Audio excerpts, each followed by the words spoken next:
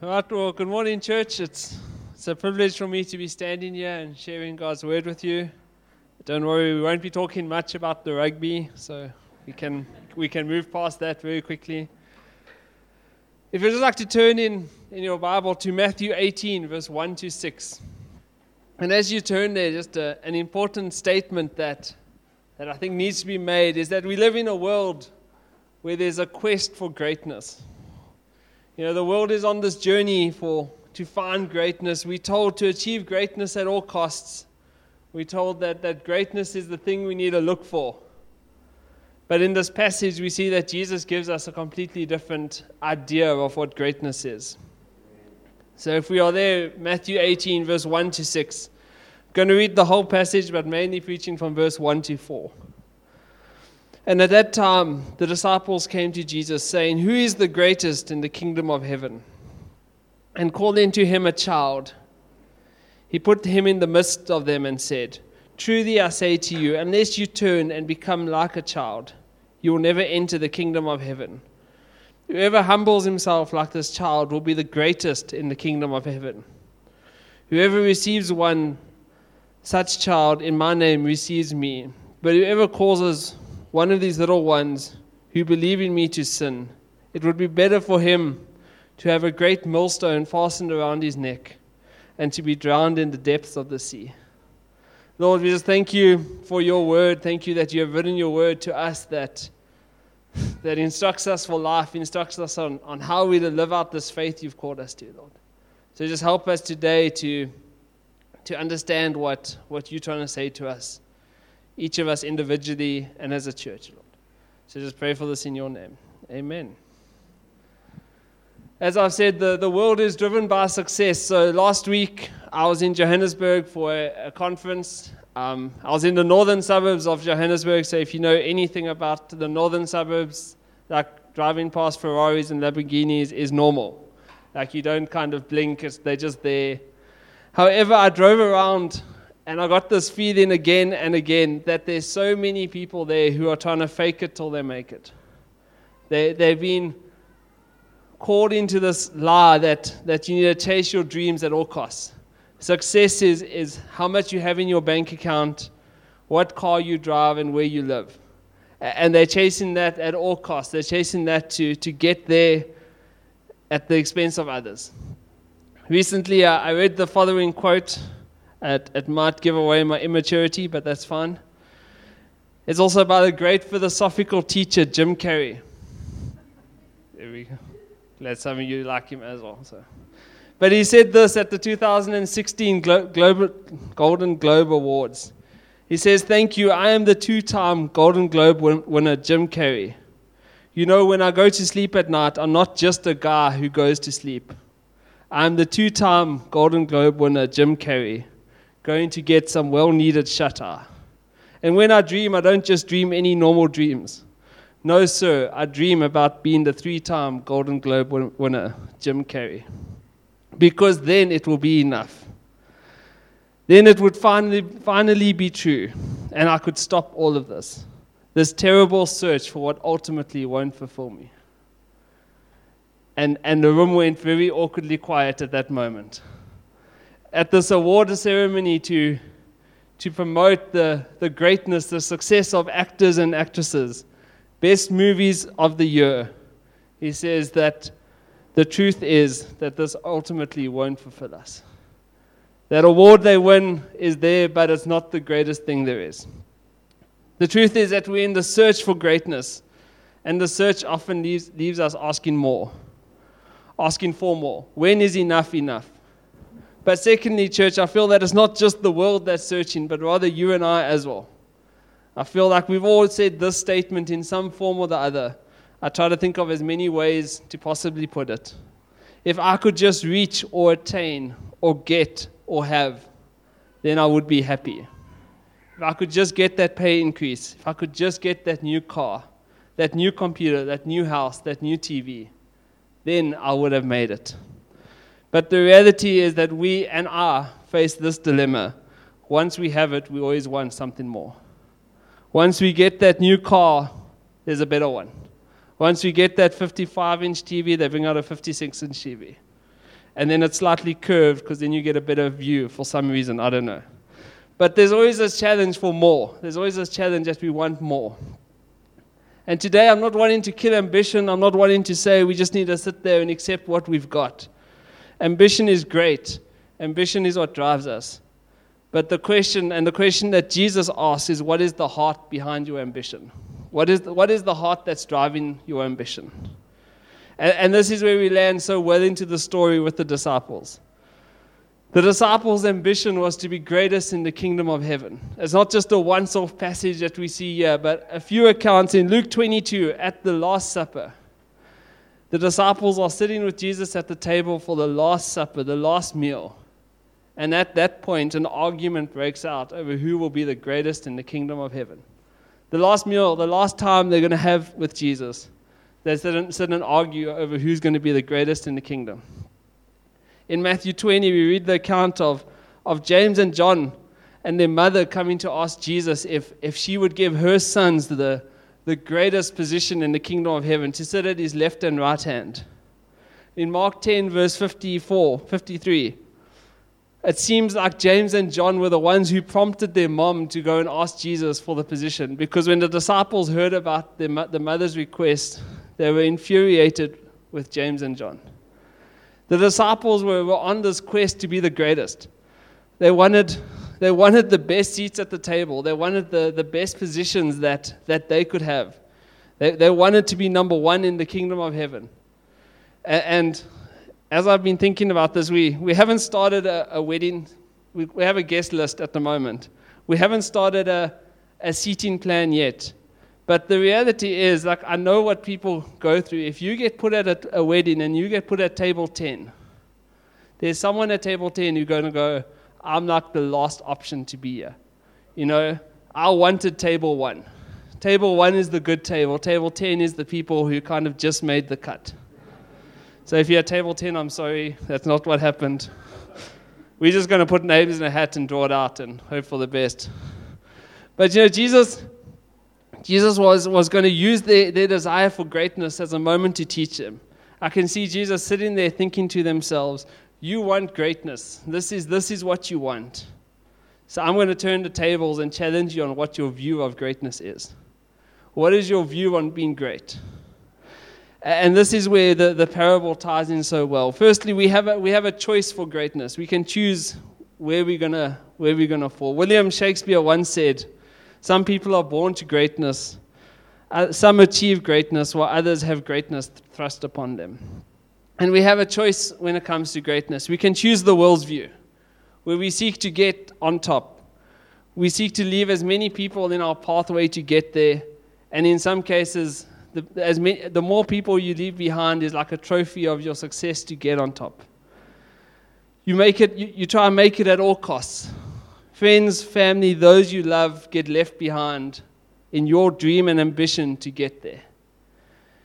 It drives you, but it also consumes you. It becomes everything. I have a friend in Joburg who leaves for work. This is in winter. She leaves for work when it's dark, and she arrives home when it's dark.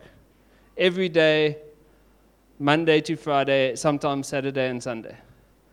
It's the ambition to get on top. She wants to succeed. She wants to be the best she can be.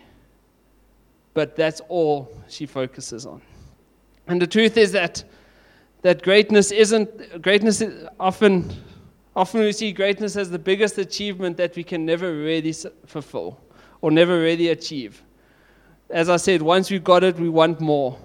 Jim Carrey continues his statement or his speech at the awards, and he says this: But these are important. These awards. I don't want you to think that just because if you blew up our solar system alone, that you wouldn't be able to find us or any other human history with the naked eye. But from our perspective, this is huge. Simply what he's saying is, if you were to look at the Earth from space, you would see a clump of land and water. You wouldn't see you and I. We don't even appear on that picture. But from our perspective, we are the biggest thing on earth. You know, we are the most important thing. The world revolves around us in some sense. However, we also have the choice to choose greatness as God sees it, not just as the world sees it. Jesus never rebukes the disciples for their ambition. In all the accounts of the disciples wanting to be the greatest in the kingdom, Jesus never tells them to get rid of their ambition. Rather, he seeks to challenge them on what their view of greatness is. Ambition is a good thing. It would be super boring if we didn't have drive for anything. But I challenge you, how is your ambition to go after God? The question the question I want to ask you is, are you seeking after God like you're seeking after the pay increase or after the job promotion? Do we have that same drive to know God more and more? Do we have that same drive to be intimate with God? And in regards to greatness, Jesus throws the curveball. And I can kind of see the disciples sitting there going, okay, now this is the moment that Jesus is going to order us. It's 1 to 12. This is how we're going to be set up in the kingdom of heaven. I'm James going to be number 1, Peter number 2, John number 3, and then the other 9 disciples that I should know their names, but I don't. But you can see Jesus sitting there wanting to order them in. That's what the disciples are thinking. But Jesus brings in a little child. And he says, if you want to become great in my kingdom, if you want to become great in the kingdom of heaven, you need to become like this child. Jesus cast down the idea that greatness is based on what you've done or how much you have achieved. The age of this child is unknown. Some commentators say that he must have been about under the age of 13 because he was still firstly considered a child. He wouldn't have been considered a child if he was 20. So he's under the age of 13, considered a child, and in a culture where the old expression "children should be seen and not heard" was kind of the Jewish culture for children. That they were there, but once you became an adult, then people would listen to you. And Jesus uses this child to model greatness, to model what the disciples should be longing for. So the second question is, how do we become great? How do we become great in the kingdom of heaven? And Jesus gives us 3 points when it comes to this. He says, firstly, there's a change that needs to happen. Truly I say to you, unless you turn or change. There's a change that needs to happen. And it's a twofold change. For those who are seeking Christ, for those who are on a journey, the only way to get to heaven is through Jesus. There is no other way. That's the only way that we can be saved. The change, therefore, is a commitment to follow Christ, a confession of sin, and a desire to follow after Him. We cannot enter the kingdom if we're not willing to submit to the authority and the lordship of Jesus. And that's where this change starts. For anyone in the room today, that's where the change starts. That there needs to be a willingness to submit to the authority and the lordship of Christ. But secondly, as believers, we need a change as well. It's not just a once-off change, but a continuous change. We need to become more and more like Christ. We need to desire more and more of God each day. The famous words in John 3, verse 30, He must increase, I must decrease. More of Christ, less of me. This is the change that we need to be willing to make, that we're willing to get rid of our own success, our own fame, our own name, and focus more on the name of Christ. Focus more on making His name great than our own name. Secondly, there needs to be an adjustment. You need to become like a child. Jesus isn't calling us here to be childish, but rather childlike.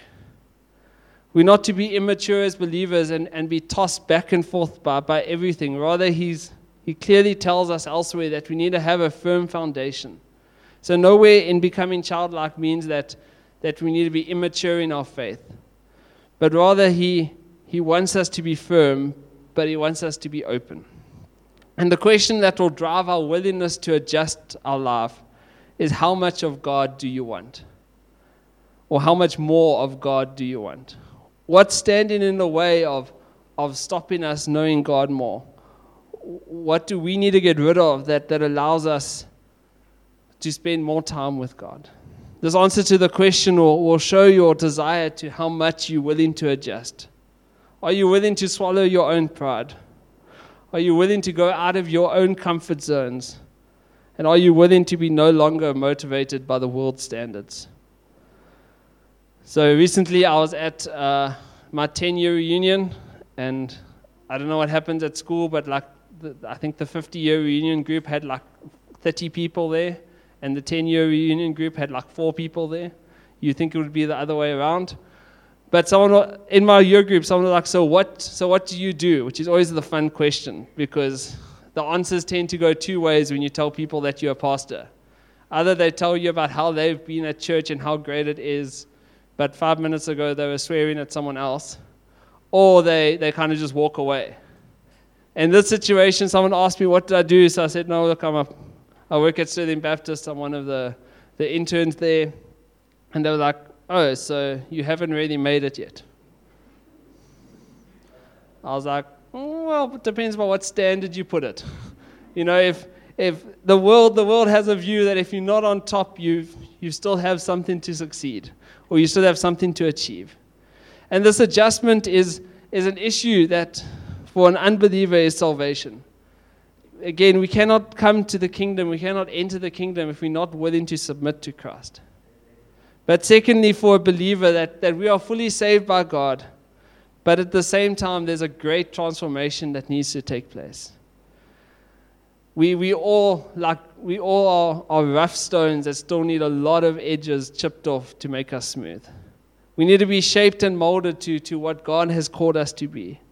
There's areas in my life, there's areas in your life where we all need to make adjustments. We're not the finished product. As soon as we think we're the finished product, that's when the issue is. That's where the issue comes, That we have no desire to change, we have no desire to grow. We think we've made it, and we're just going to sit there and wait for the Lord to return. And I think thirdly, this is one of the hardest ones that Jesus calls us to do, and is that we need to be humble. Jesus says whoever humbles himself will be the greatest in the kingdom of heaven. A complete opposite to what the world says. If you're not a tyrant, if you're not looking to leave people in your wake, you'll never be great, is what the world says. Jesus says we need to humble ourselves. He also says if you want to be first, you must be last. And he also said that the greatest among you must be a servant. And these are some of the revolutionary words that Jesus says, but what qualifies him to say that? You think, it's a good statement, but it's quite a hard one to follow up. And now my marker's just fallen out, so let me find it. There we go. Philippians 2, verse 6 to 8 says this. Verse 4 to 6, 6 to 8. I was like, there was a marker there.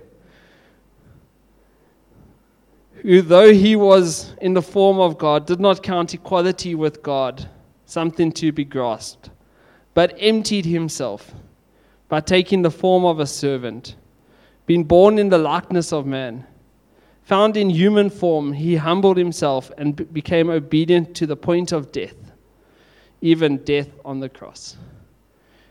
That is what Jesus did. He came to the world to experience the worst possible shame for the honor and glory of God.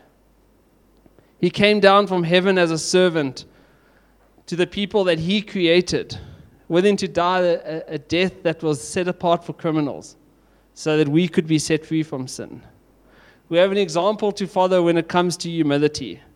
So the question is how are we doing when it comes to humility? And I think as a church, I can stand here and commend us for our willingness to serve.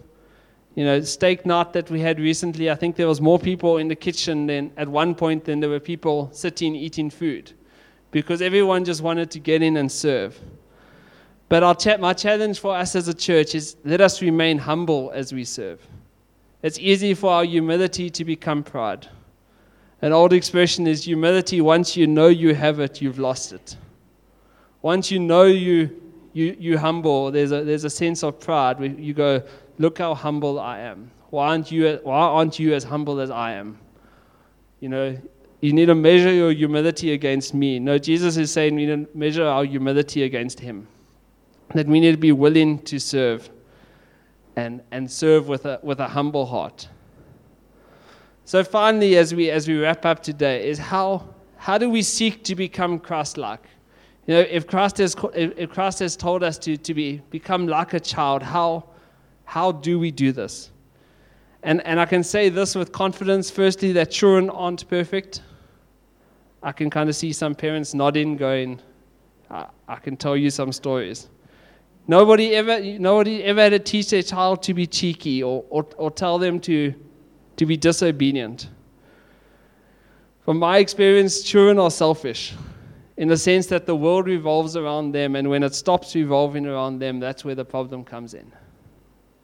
But I think what Jesus was saying is there's two major points of being a child that we can take into our faith, that we can take into our walk with Him. And firstly, it is that children are unpretentious. They haven't learned to take themselves too seriously. The truth is that a child didn't have to learn to lose their temper, or they didn't have to learn to be cheeky. But the truth is that they had to learn to impress others around them. If you don't believe me, and you have a toddler, ask them to dress themselves, and then take a photo. It's going to be pink and blue and green and 2 different shoes and socks on their hand. Why? Because for them, that's what they want to wear. They don't actually care what you think. Although, yeah. So it's a fair point as well. But you know, that they don't care, that they're not there to impress anyone around them. Children have nothing to prove. They have no agenda to impress. And I think as Christians, we can be the same. Our goal should be to seek Christ, not the world standard. And this is like Jesus, the King of the universe, who came to the world, that was born in a stable to be a servant. He didn't come with flashing lights, with fireworks, with a great parade. You know, Jesus is born, everyone come and flock to see Him. Rather, a few people flocked to see Him and no one else really cared. Everyone else just carried on with their life. And in John 4 verse 7, where Jesus is speaking to the Samaritan woman at the well, He eventually asked the woman for water. And firstly, that the first point there is that Jews and Samaritans didn't get along. So this wasn't normal. Secondly, any decent Jew would not take food or drink from a Samaritan. But rather, do we see Jesus was willing to humble Himself so that He could reach her. He was willing to humble Himself so that He could have a conversation with her, and eventually results in her coming to faith in Him. So what is Jesus asking us to do? We need to become unpretentious in our estimation of ourselves. Don't think of yourself more highly than you ought to. So often we get so caught up in us or in me or I. You know, it's all about how this affects me, how this impacts me. We get so focused on me. And secondly is, how do we deal with others? Are we willing to be a servant?